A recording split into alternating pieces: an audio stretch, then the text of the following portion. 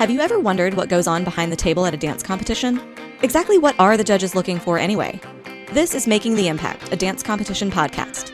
Each week, we'll cover a different topic related to the world of competitive dance from the perspective of the judges behind the table. In the early days of dance, about the most impressive tricks you would see were jump splits, a couple of fouettes, and maybe a very high grand jeté. These days, however, tricks seem to have taken over the world of competitive dance, from near Olympic-level tumbling passes to contortion that rivals Cirque du Soleil. But are all these fancy tricks worth it if a dancer doesn't have technique?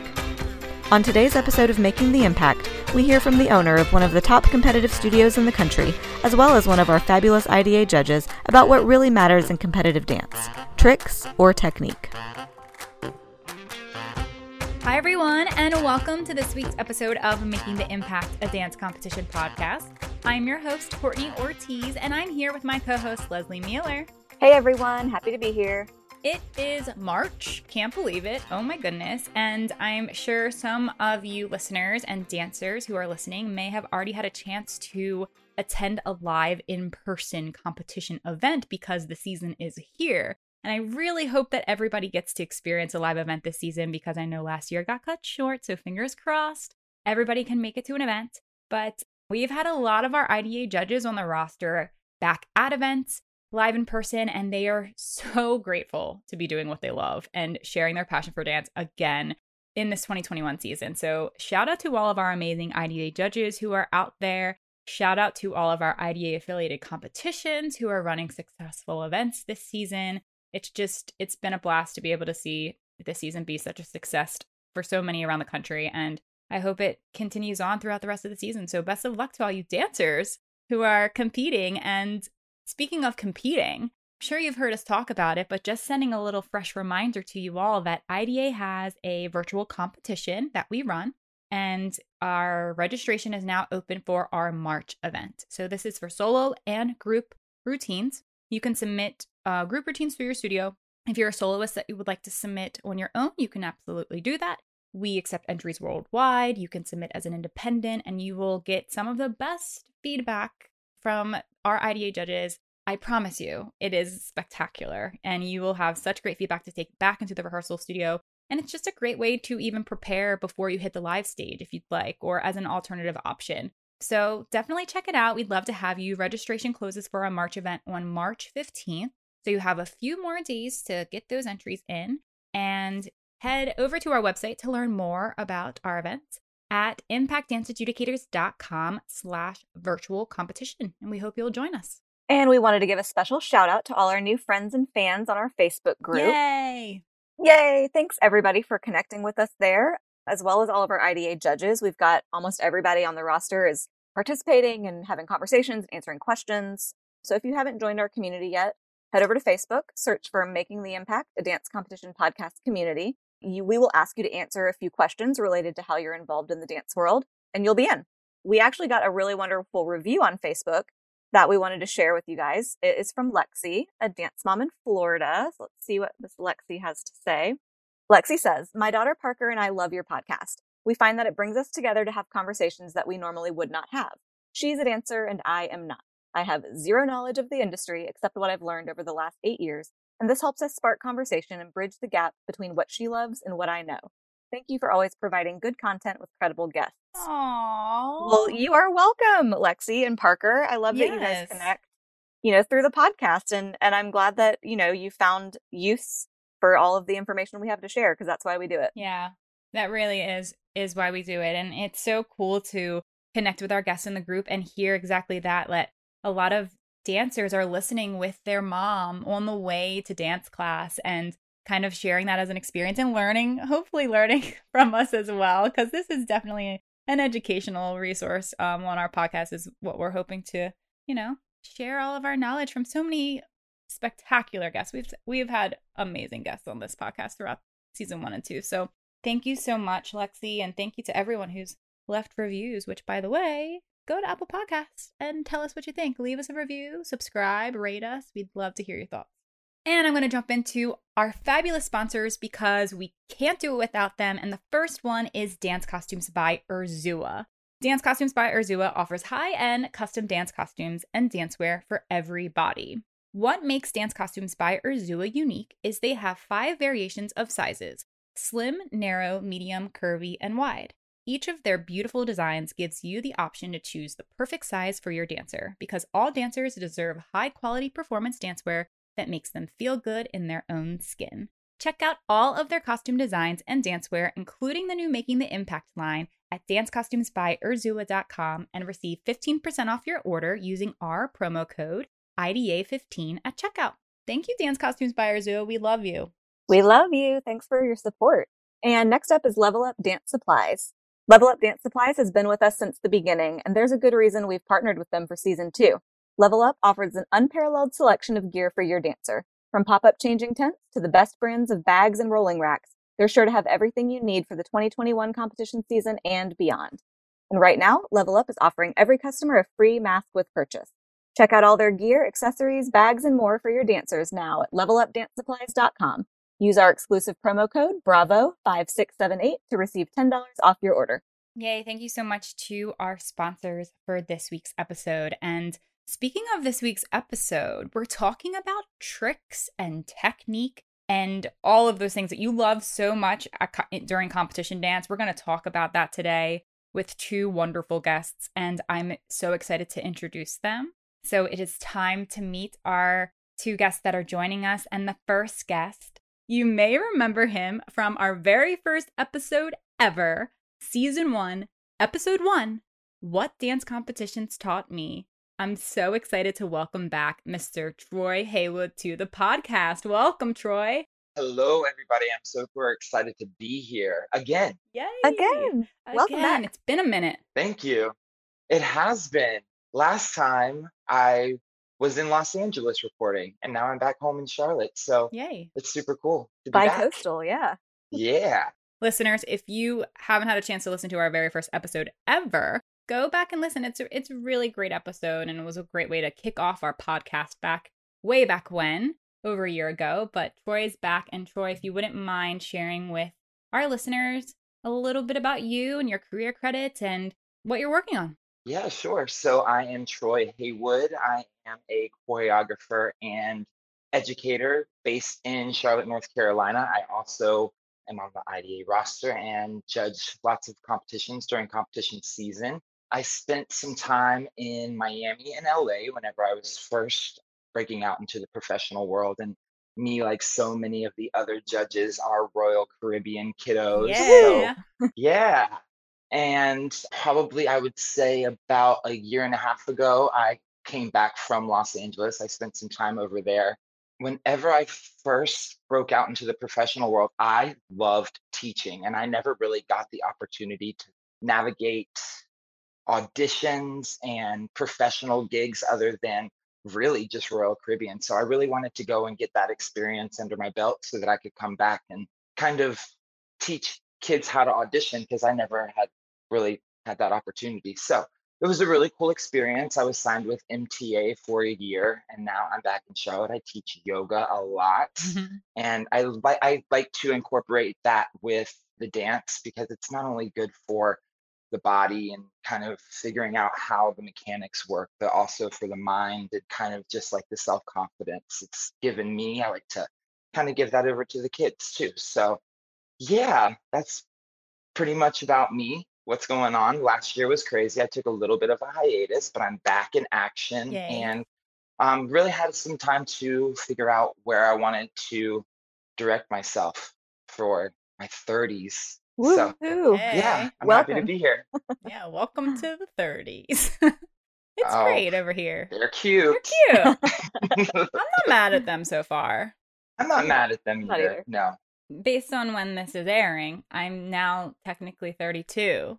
Not yet, but as of this podcast airing, I'll be 32. Yeah. So I'm in there. Sweet, y'all. Well, awesome, Troy. So happy to have you. Thanks for joining us again. Yeah, thank you for having me.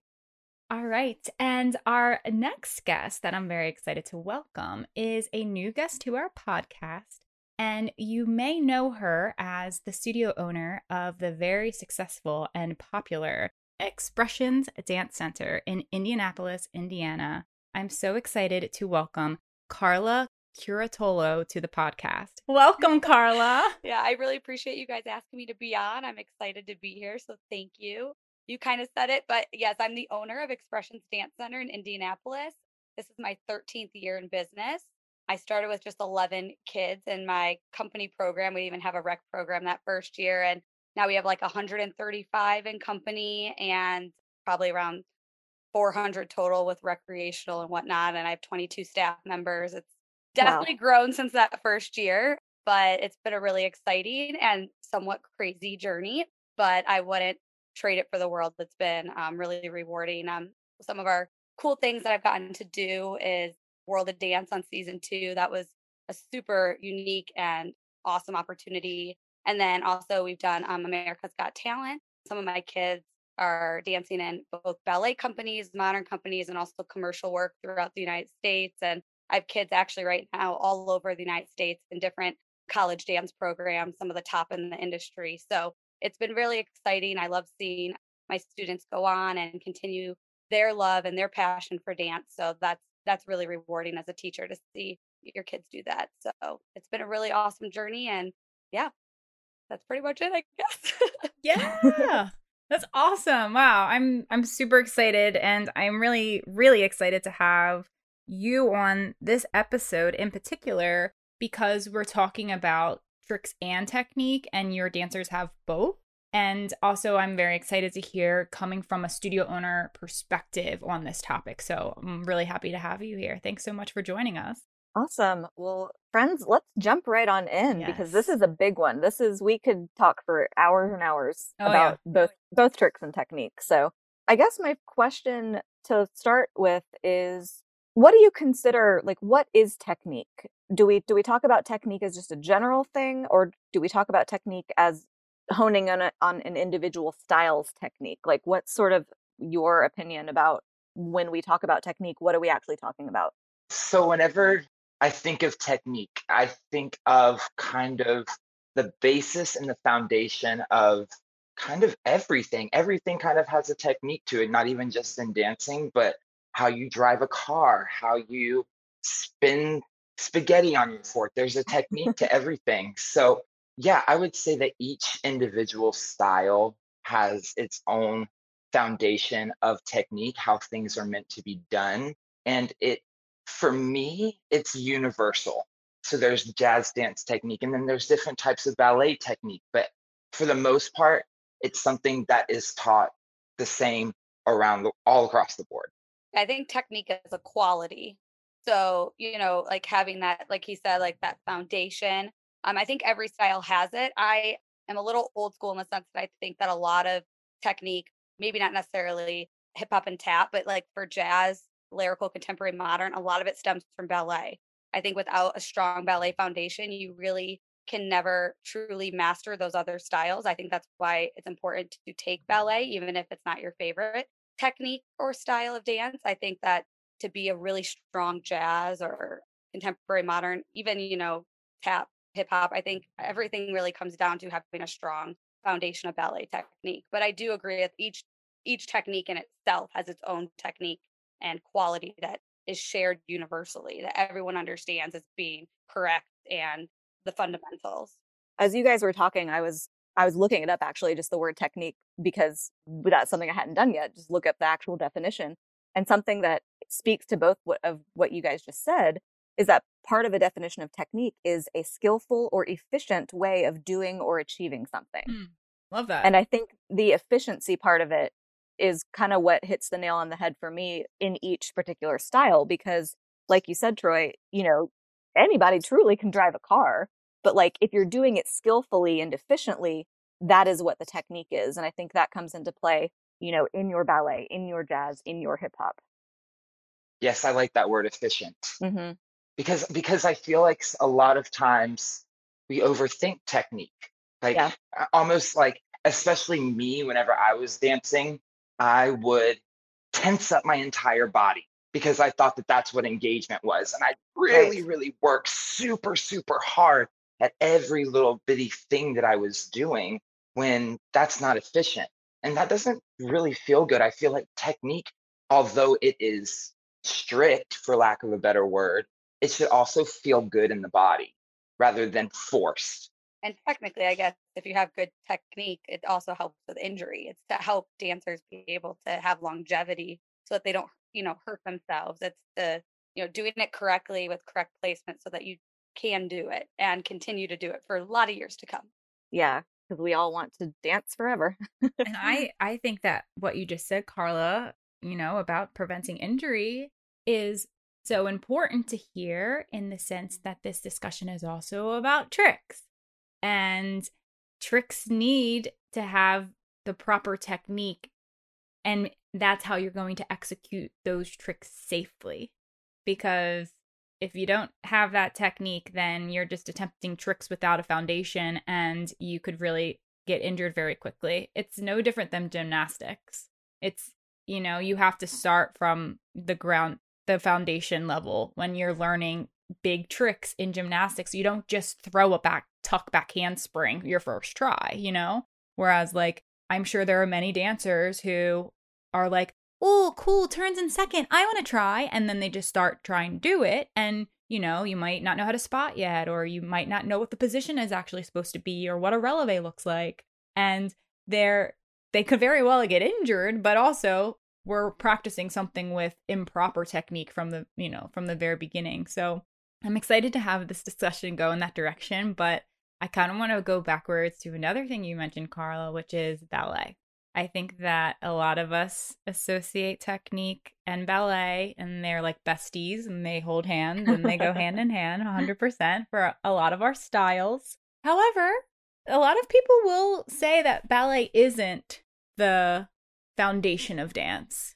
And what are your thoughts on that? And I know that you mentioned, you're specifically talking about the lyrical, contemporary, jazz, modern styles, but do we feel like that tap dancers need to take ballet? Do we feel like hip hop dancers need to take ballet to be successful at their genre? Or do they just have their technique in those specific styles?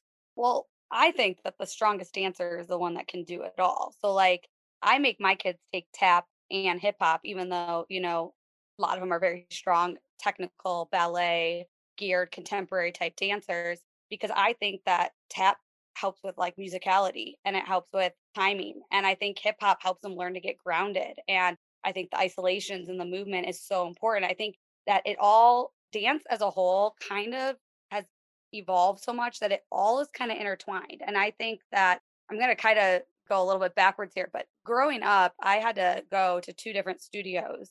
I went to a Russian ballet school to get my ballet training, and then I went to a competition studio to get competition. And I feel like there was, and I think it's blended a little bit more now, but for a long time there was these 2 worlds, and it was like they were on these separate paths, and there was no intermixing them. Yeah. And it was really kind of sad, because I felt like I loved being able to compete. I loved being able to do these other styles, but I loved ballet, and I knew I wasn't getting quality ballet at that competition studio.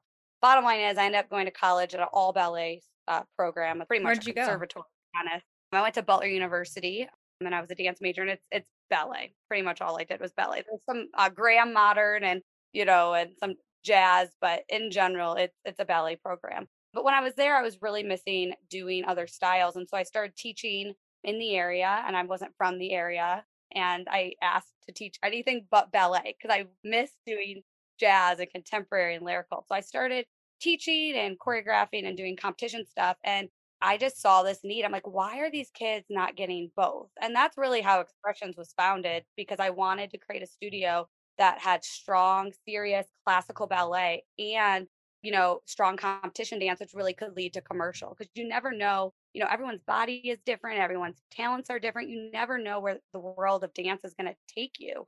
So, to be able to offer both allows kids the opportunity to train in more styles, which could ultimately give them a better chance of actually getting to be a professional dancer, whatever that looks like for them. So I think, at our studio, we really push them doing all styles. And I think that if you really want a well-rounded, talented dancer in all aspects, I think doing it all is important. So yes, I do think a hip hop and tap dancer, to get back to the question, I guess, should do ballet, because I think that there's things in ballet that could help a hip hop and tap dancer. So I'm a firm believer that yes, I still think that ballet is important for even dancers that maybe don't love ballet or prefer other styles like tap and hip hop. Yeah, and just to add on to that, I think it's definitely ballet is definitely a foundation, but I wouldn't say that it's the foundation. It's not the foundation of hip hop. It's not the foundation of tap, but it definitely will help you. One thing that like tap teachers used to say to me all the time, and something that I say whenever I'm judging, and every dancer has heard this if they take tap, is stay on your toes, don't drop your heels. And that is like ballet right there, is how to keep the weight in your toes and not flat footing and slapping all across the stage. It's just like being able to mentally know what the technique is so that the body can follow that. I just think that being at the bar helps for sure. Yeah, I'm kind of curious, Troy, being that you are a hip hop dancer as well as a classically trained dancer who grew up taking lots of ballet, and you teach lyrical and contemporary. You have to have a solid foundation to be able to dance lyrical and contemporary and teach it. But you also are a hip hop dancer, where I'm not gonna lie, like I can hip hop, but I'm not I don't call myself a hip hop dancer. You know, like, yes, I'm versatile, I can do it. But being that you are skilled at both of those at a high level, do you feel like, looking back, that taking ballet growing up, helped you in hip hop?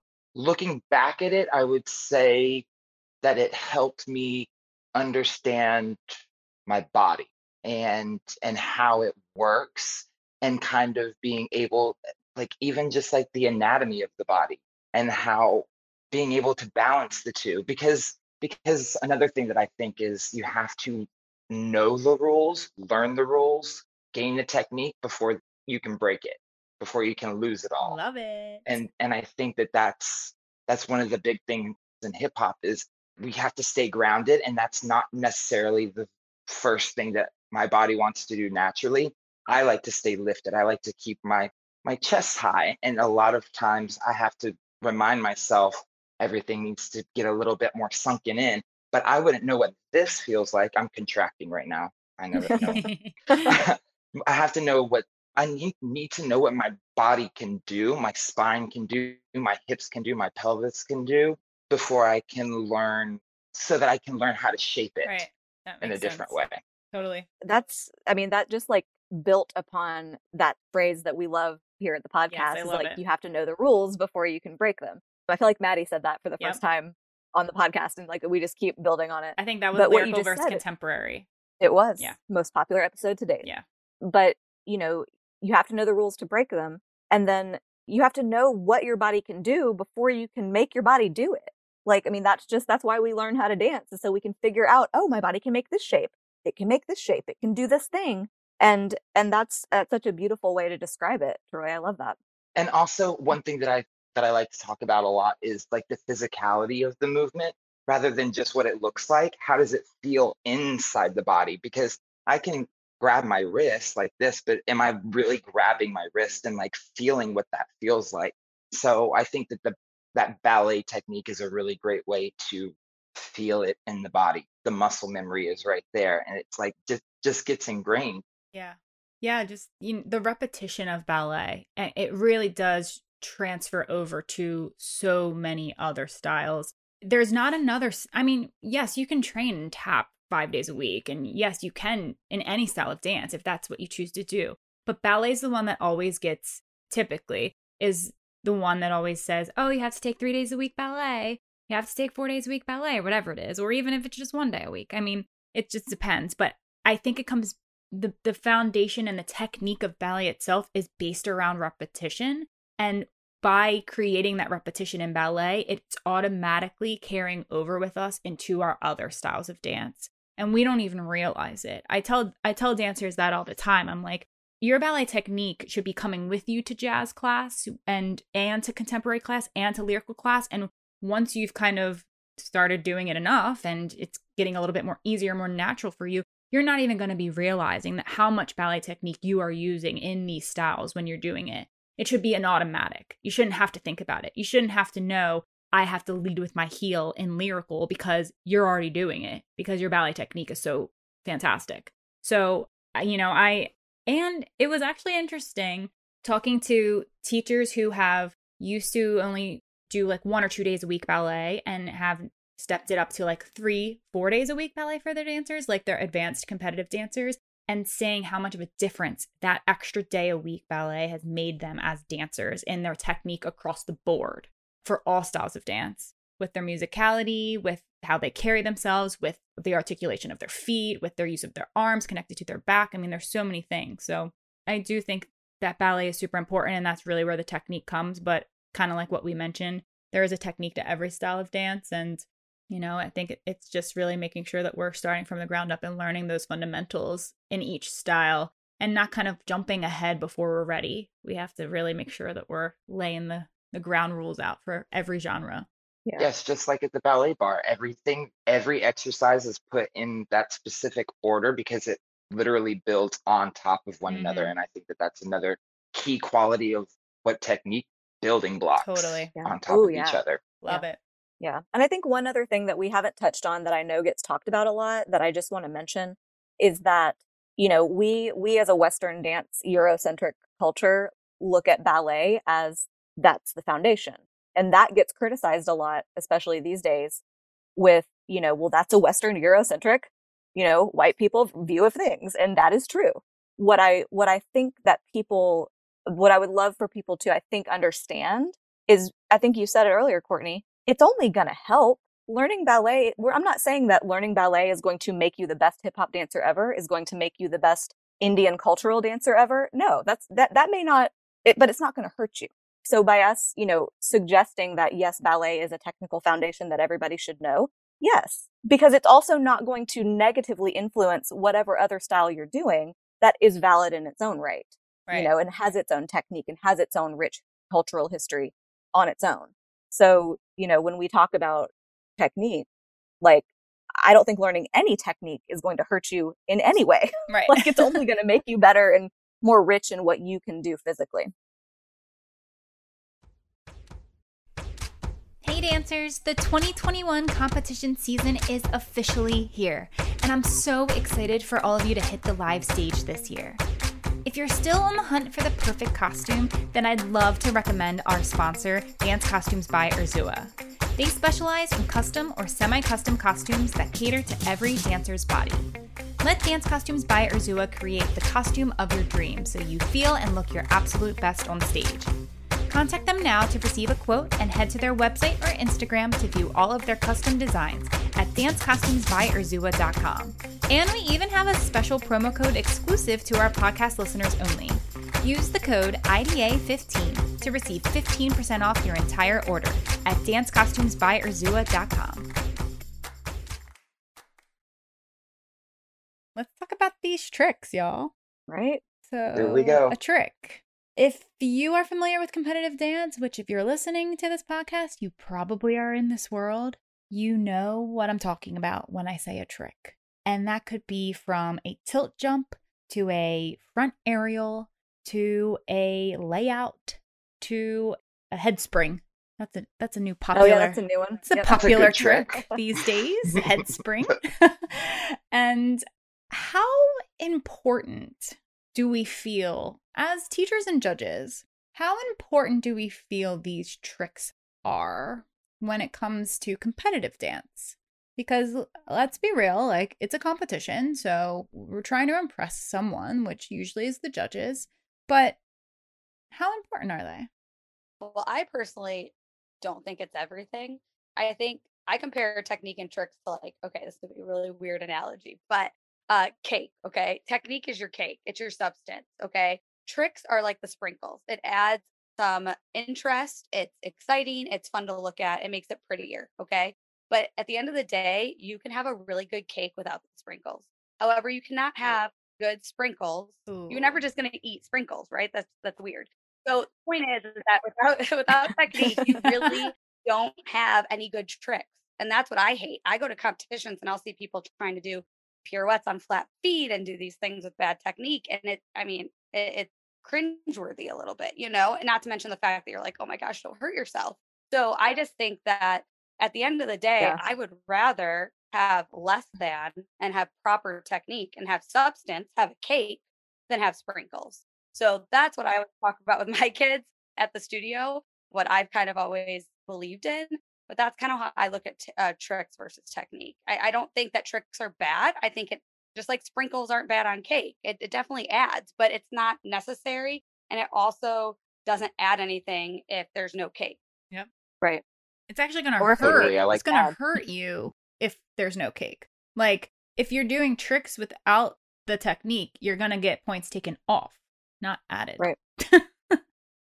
Go, Troy. You were about to say something.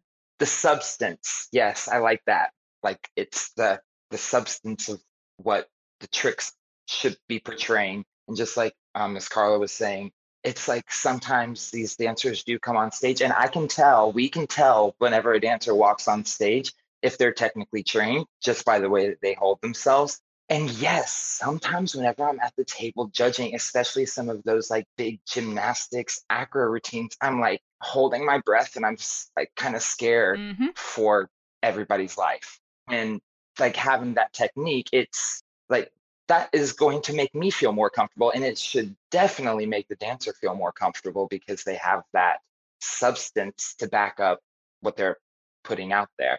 I do think that tricks are important, especially if the dancers are interested in breaking out into like the professional world, because you never know what someone's going to ask you if you can do.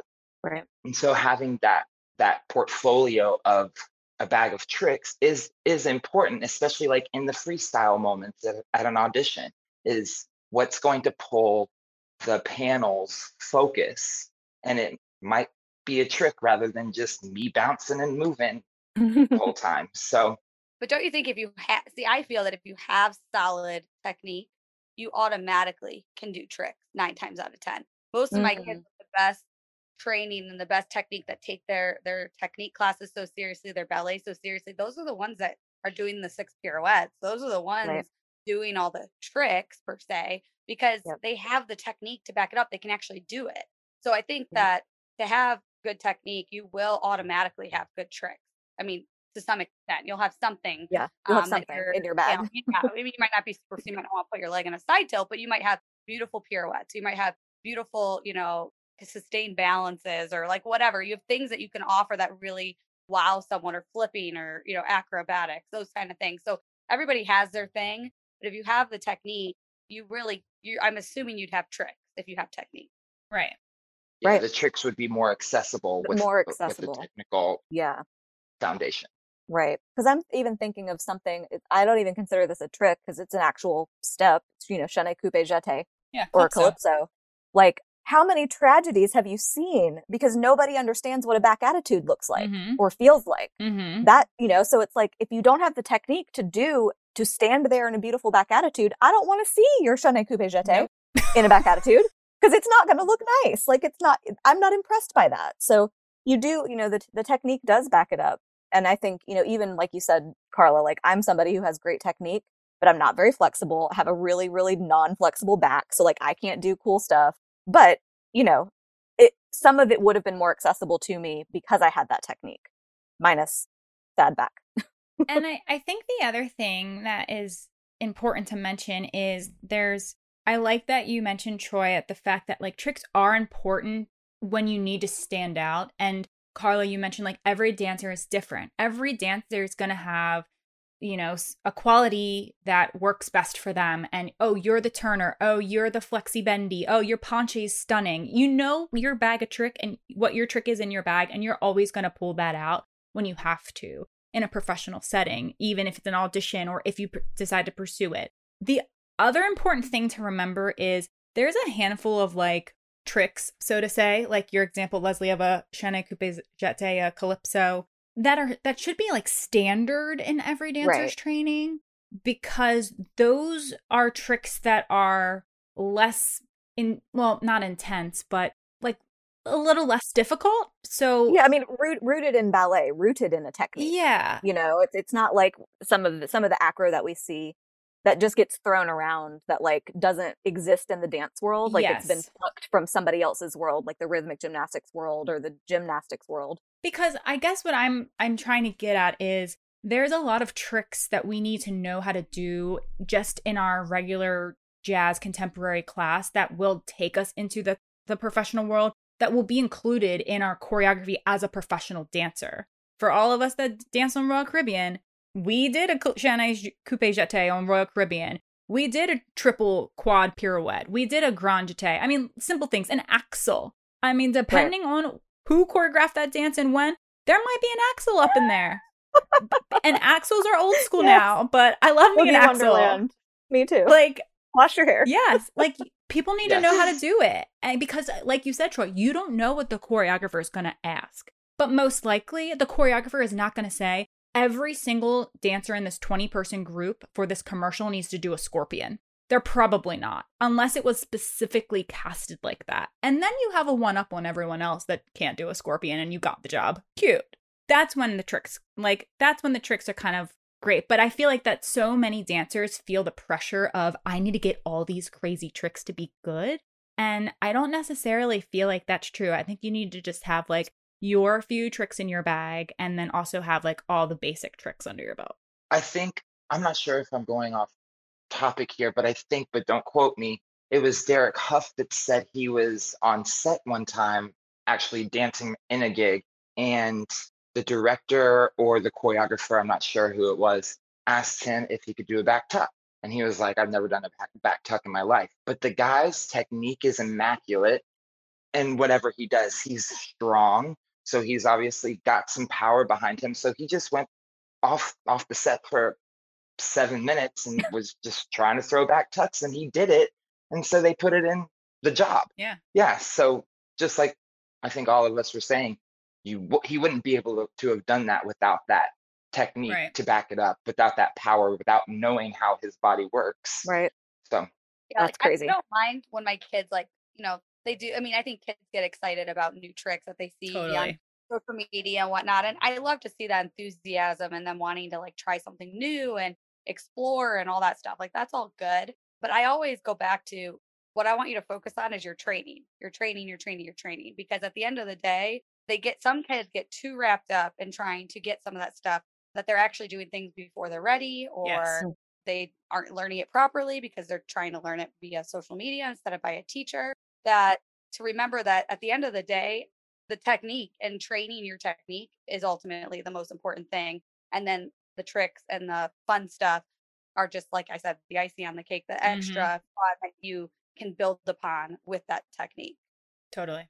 And I feel like that's really important to hear you say, Carla, especially because so many dancers listening probably know of your studio, follow your dancers on Instagram, and look up to your dancers as those social media influence to learn tricks from. And to also hear that your dancers are doing the same, and you're kind of pulling them back and saying, hey, actually, don't learn that trick on social media. Let me teach it to you the right way. You know, I think that more teachers kind of need to approach it in that sense, because it is exciting. You know, it is cool to see how much dance has taken over the social media world. I mean, I would have been one of those dancers when I was young. Like, I would have been like learning those tricks if I had access to it. We didn't.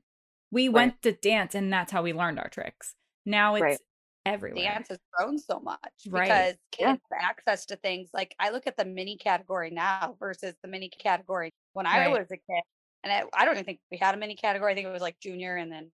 Yeah, that was it. It was two. Oh, yeah. Either way, the mini category has evolved so much. I'm like, what is expected of a mini now to actually, you know, place at the national level is so much more than a mini back, you know, even 10 years ago. So I think so much of that is social media, though, because it's pushing kids. Kids are seeing what other kids their same age are doing, and it's kind of pushing the levels up as well. So it's a good and a bad. It's a double-edged sword.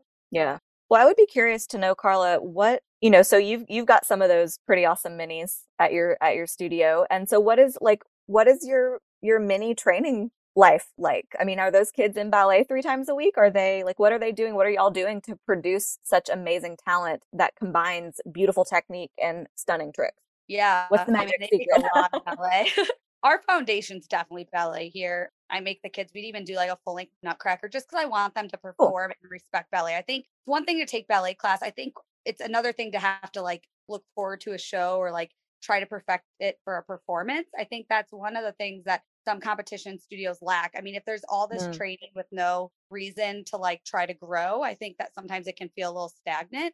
So I feel like doing Nutcracker, like there's a fight for the roles. There's a fight to grow in the ballet program. We also, a handful of our kids, you know, choose to do YEGP too. So I think that helps as well with keeping ballet competitive. You know, when you're dealing with competitive kids, they're competitive by nature. So to make ballet in its own way and a healthy, obviously healthy competition, but make it competitive so it's exciting and not just, oh, I have to take ballet class again for the 100th time this week because my teacher says it's important for me. I think that for our kids, they actually like ballet because they are, you know, they do have performances in it and they do YGP and they do these things that require them to get better in ballet. So they have goals. So I think that helps. But with the minis, yeah, I mean, they depends on the age and the level of the mini. So if they, you know, come in brand new, you know, fresh to our studio or from our recreational program, they're going to have lesser schedule than, you know, minis that have maybe been with us in our company for longer. But in general, the, you know, more advanced mini is going to dance ballet probably 3 to 4 times a week. And a lot of them do ballet privates. Privates are really big at our studio. I think we have 155 privates that take place a week. Wow. So pretty much all 6 of our studios are operating from like 2 in the afternoon till 10:15 at night, to be honest, which is crazy. But that's just how badly our kids want private time. Yeah. So we try to, and we operate full on Sunday as well. And all rooms are being used for private lessons on Sunday. So I think that the private lesson time mixed with all the ballet training, they take jazz technique, an hour jazz technique class. They take conditioning every week, stretch every week. And then we start contemporary or modern technique class. Modern, we start at a level 6, but level 5, 4, and 3 get contemporary technique. So they also take a contemporary class. And then they take obviously tap, and then hip hop as if they want to. We don't require hip hop at that young of an age, but they are required to take quite a few classes. They're here quite a few hours for being so little, but they love it and seems to be working. So I'm going to keep going with it. Yeah. But they do take a lot of ballet. I think a lot of people underestimate minis. I think that they're capable of a lot more hours than people realize, especially if they have a good teacher that engages them and makes them excited to learn. But yeah, I mean, our minis take a couple days a week of ballet. Well, and what I love to hear too is that we actually talked about this on an episode recently, that some studios are not teaching ballet classes, but they have replaced the ballet class with a technique class. But you have just said, we take jazz technique, we take contemporary technique, we take ballet technique, which speaks to what we spoke about earlier, is that each of these styles has a technique. There is no broad, what even is a technique class? Just, you know, what's interesting to piggyback on that, it's funny because I get a lot of people think that we spend like so many hours on our rehearsals. Our average rehearsal for small groups are 30 minutes, sometimes 45 if it's minis, younger kids. Large groups, 45 minutes, lines, 45 minutes a week. Okay. Wow. A week? A week. We spend, and because all their main bulk of their schedule is their technique classes. So they will have like that rehearsal, like for that lyrical small group, will meet at the same time every day for their half hour, 45 minutes every week. But I think the reason that I think we got a really efficient method of cleaning at this point, but I think they're so well trained in their technique that the cleaning is a lot easier because their technique is really strong.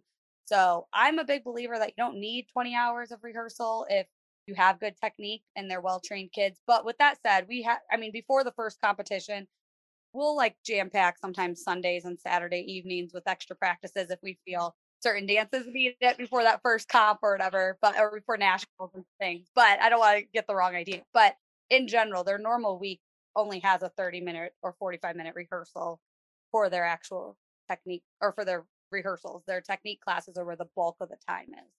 Right. Well, it's just really refreshing to hear, especially from your studio in particular, who is so well rehearsed and clean and technically beautiful, but also have the tricks. It's nice to hear it coming straight from you as the studio owner. We do not replace our technique classes with rehearsal. And I think a lot of studios do that. It might be jazz on the schedule, and that might have been it for maybe 2 months. And then once you learn your competition dance, you're like, well, let's just run the competition dance instead. And now we've completely eliminated all technique in that specific genre that's supposed to be happening. Because yes, sure, you're getting some style, you're learning things in your competition dance. Let's not like absolutely 100%. But there's more to it than that. You can drill a dance so much, and I also believe that that is a perfect example of convention versus competition, and how when those two worlds combine, like if I'm teaching at a convention and I teach jazz and the dancers are struggling through my class and for whatever reason, they don't have the style, they don't understand the musicality, whatever it is, then they come hit the stage at that night at competition in a jazz dance that blew me away. I'm just like, where was that in my class? It's because they're just drilling competition routines and they're just making that competition routine look fabulous in that moment, but they don't know how to actually do the style correctly or have the foundation of that technique for that genre. And I think a lot of studios might care more about the win than they do about actually teaching the correct foundation of each genre of dance, the technique. I can't tell you how many studios I've been to where I've seen them at competition. I've inquired to them about coming in and teaching because I'm super excited to work with their kids because they put those insane numbers on stage. And we go across the floor in one combo, and all I'm doing is a second cross pas de bourrée turn, and then a 3-step turn this way and a 3-step turn this way. And their feet are like going crazy. They don't know how to do it. Yes. And I'm like, but this, what? Oh, okay. All right. So let's go over here and let me teach you how to pas de bourrée. Pas de bourrée. Okay. Like that's like Jazz 101. And like I know it's really crazy. It's walking or running before you can walk. Yep. I think it's what gives competition a bad reputation though, because, coming from the ballet and competition world, that's what the ballet world hates about competition dance. There's no substance. They not well trained. Why? Because they're only rehearsing their dances. They're not really getting technique or training. In fact, I know because I grew up with that. That's why I had to go to another studio to get my ballet training. So I feel like that is a big misservice that a lot of studios do to their kids, is not put enough emphasis in the technique and the technique classes. I mean, those should be the classes that you never miss. If you need to add extra rehearsals, do that on top of what their schedule already is. You should never replace, because I think it's just such a disservice. I was just going to say, I came from a studio that was just like you, Miss Carla. It's like I didn't learn how to dance. I just learned dances. Bingo. Yes. I think that's definitely, and I think that that's so important. And I think that's why the ballet world and, like I said, the competition world are very split. But I do see it blending more. I think the studios that really try to like have a really strong technical background and then also have all that other fun stuff too and blend it. There is a blend. And honestly, I think you're going to have a true triple threat, amazing dancer if you can blend the two worlds, because I'm telling you, I went to Butler, and here I was, this, comp / ballet kid, not really sure who I was when I was there. Like, what am I? We'd go to I remember we took this jazz class and we did this like Fosse type number. They brought in like a guest, and these ballerinas like struggled so much with it. I'm talking ballerinas at the bar and in ballet class, phenomenal, like literally phenomenal. Ended up going on to be in ballet companies and whatnot, but they couldn't do anything beyond ballet. And I was thinking, man, like they are so talented. If they could just learn to use their body and to in a different way and be comfortable in their skin doing something other than just ballet, they would just be even sometimes better than what they already are right now. And so I think that both worlds could really benefit from blending a little bit more, because I do think that some of the best dancers out there, especially right now, I think we're seeing it in social media because it's easier to see. A lot of them are the ones that are doing intense ballet, YGP, all that stuff, summer ballet programs in the summer, and then also competing and doing the conventions and doing all that stuff to keep that well-rounded dance experience, because I think that's going to be that's where the world's going now. And I think without it, you're going to get lost in the shuffle a little bit. Agree. 100%. The other thing to kind of briefly talk about is acro and how that's heavily influenced tricks in the competitive world, because I know that when I was growing up, acro was not what it is now. Like we had a tumbling class. I learned how to do an aerial. Every kid in dance can do an aerial now. Every kid. Right. Like that's all there was 25 years ago. Yeah. Like, maybe you saw an aerial. Right. And it probably wasn't very good. Yeah. Somebody learned it in the front yard and they were like, look what I can do. Right. Yeah. So like seeing how acro has really kind of taken over the competitive dance world in one way or another, whether it's with elbow stands, chin stands, chest rolls, front aerials. I mean, the front aerial is the new aerial, as every kid can do a front aerial. And when every kid can kind of do it, when that's a trick that is extremely hard to do and up here for me as far as like acro, then it kind of becomes unimpressive in a weird way. And especially when kids are throwing front aerials with flex feet and improper technique. I shouldn't be like, you said this earlier, Troy, I shouldn't be scared and cringing and jolting in my seat while you're doing your acro trick on stage. I can tell as a judge if that acro trick is going to be successful the moment you start prepping into it. I can tell based on your prep if it's going to be good or bad. And usually if I'm jolting in my seat, then it's going to be bad. And I usually scream on the critique and then I say, maybe we need to take that out because the technique's not there. But I feel like there's that pressure of, well, everyone's doing it, so I need to put my aerial in my routine. But I don't really know. I'm curious to hear, how you feel like acro has played a part in competitive dance world as far as tricks, when it comes to tricks and how necessary. Acrobatics and dance is getting really, really muddy. It's like, what is dance and what is contortion? And it's like, it's like, and another thing that we talk about all the time is just like categories. It's like this, you put this in jazz, but you're like rolling over your face 8 different times. And that's not jazz to me. That would be acrobatics. I definitely think it's, as the years have passed, it has absolutely influenced the dance world. I think it's gotten kids a little like what's the next level? What's the next level? What can I do after this and this and this? And it kind of just like built on top of each other. Like y'all were saying, whenever we were competing, the 3 people at the competition that were able to do an aerial were just like the stars. And now it's just like the norm. That's the standard. If you don't have an aerial, you don't get to be part of this team. It's strange. And especially coming from this perspective where that's who I was as a dancer growing up. I had to have the aerial. I had to have the aerial walkover. I had to be able to walk on my hands in my musical theater solo. That doesn't make any sense to me anymore. Yes, I can't tell you. Every single production that I was in from the time I started dancing until I graduated high school, I had to handstand walk over a line of girls in a jazz dance. Gotta love that trick. It's like, what's the point? It just doesn't make any sense to me anymore. Yeah. I can't do any acro. Like I tried, I never got even a back walkover or a front walkover. I'm such a scaredy cat. Like I don't want my head. Like that's why I wanted to do dance.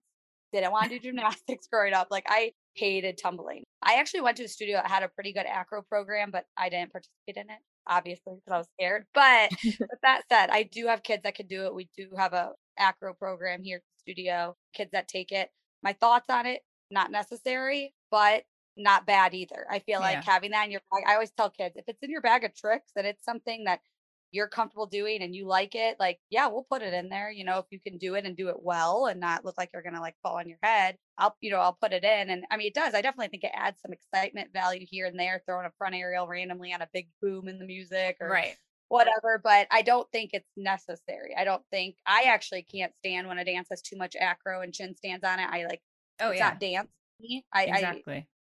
I don't think it's dance, but that's just me personally. But I don't think that they don't deserve a spot at all in dance. I think if it fits and it makes sense and the kid can do it, it's kind of like the sprinkles. Goes back to sprinkles, sure, put it in there. But I think that just needs to be done tastefully and like in a way that actually looks good on the kid and it makes sense with the choreography. If it doesn't make sense choreographically, because I've seen it done really cool where it like comes out of nowhere and it makes sense. And I'm like, wow, like that was genius. But then other times I'm like, not really sure that even makes sense. I think you're just throwing it in there just because. So I don't know. I'm not a huge acro fan, but I don't dislike it either. So yeah, I think when you get into the world of, Troy's experience of, okay, well, we have this boy who can do this thing and we're going to put it in every single dance. Like that's when it's like, okay, you're just truly being lazy and like just filling time where you could be creative and come up with a really cool, sequence or formation change or something, but like, we're just going to put poor Troy just across the stage. Right. Like, there's, I think we have to there's a place for it when there's a place for it. And if there's not a place for it, you've got to do something else. And I think it's important to know, like you said, like, that was the go-to for you, Troy. Like, the handstand walk over the dancers, that was the go-to for your teacher because that was a trick that you could do. And there's a lot of teachers out there who look at a student that says, you're the turner. You're going to always be the featured turner in our group dances. You're the beautiful girl with the scorpion. You're the scorpion girl. Whatever it is, like, the teachers are going to use that to their advantage when they can because it's a well executed trick and might be an enhancement. But as far as like acro goes, I think that it's definitely helpful for dancers. I think that it has made dancers stronger. I think that a lot of dancers have started to work on their flexibility even more, which I don't know if that's a good or bad, because that's a whole nother podcast. I think we need to do that one. Have we done that flexibility or stretching? No. I think we need to do a podcast on that. Mainly because I feel like a lot of dancers are learning flexibility improperly and stretching improperly. So like, that's an issue for me. But I think that acro has made a lot of dancers stronger, more aware of their body, upper body strength as well, core strength. So I think there's a lot of benefits. I think that for me, when I think acro training comes into play in a good way is when dancers can hide their preparations and kind of surprise you with a cool acro trick, or maybe infuse it into their floor work for contemporary or something like that is not just this stereotypical expected acro trick, but you're kind of creating an artistic way to go in and out of movement by using your acro training and technique. So, right. Do we need to see back handspring passes in random dances out of the blue? No. Like you said, Carla, like, it needs to make sense. And if it's poorly done with bad technique, you're getting points off. I think that's the thing that people don't understand. A lot of people think that the more tricks we can put, the more points we might get because, wow, we're doing so many tricks. The more tricks you put in that are poorly done are actually going to make my score go lower, because I'd rather see less is more. Less is always more. I think every teacher will say that. I don't want to see a sloppy triple. I want to see a clean double. Everyone's going to say that. So as teachers who are cleaning dances, maybe in preparation for the season, if you're looking at this tumbling pass, or if you're looking at this turn sequence where there's that one dancer off in the back, do we remove the dancer or do we shorten the turn sequence? How do we fix this? Because that is going to get points taken off, and that's, to me, considered a trick that is it necessary? I think we've said that a lot. Is it really needed? Do we need the sprinkles there, or are we cool with the cake? I love that. I just love that so much. I mean, as long as the cake is solid and good, like, we may not need the sprinkles every time, y'all. Well, y'all, this was so good, and I hope that all of our listeners out there really heard our thoughts on our technique and all the tricks that we love to see so much at competition, and maybe give you a new perspective on them as well, and in a good or bad way, who knows? Hopefully you enjoyed the chat with these lovely guests that we have. But to our guests, Carla and Troy, if either of you would like to share anything for the listeners to just kind of lead us out with, any sort of advice when it comes to technique, to tricks, to the competitive dance world in general, and just any kind of guidance and way to lead us out. I think that the big thing is just really encouraging kids to love and appreciate technique and the foundation and the process, reminding them that it's the journey to get there. It's not just trying to get a triple pirouette. Like, let's enjoy the process of getting the single and then mastering the double and then getting that triple pirouette. I think as educators and teachers, that's so important to teach kids to enjoy the process, because this is a long process. And if this is something they want to do forever, the process never ends. It grows and grows, and learning to be able to enjoy that and to continue to want to grow, I think is so important. So just, I think, encouraging that. I think less focus on perfecting the routines and more focus on just letting them love technique and training, so that it just adds to the routines. It's going to make the routines better because they have that great foundation. So I totally agree with that. I think that if a dancer can get in the mindset of really enjoying the journey, the ride, being able to enjoy how things feel and not force things, let things flow a little bit more, and just kind of have fun with it. but always stay disciplined. I think that is going to make qualified dancers that will have a long career ahead of them, that are safe and happy and feel good with what they're doing with their bodies. Thank you so much to both of our guests for chatting with us about tricks and technique. Be sure to follow them on Instagram.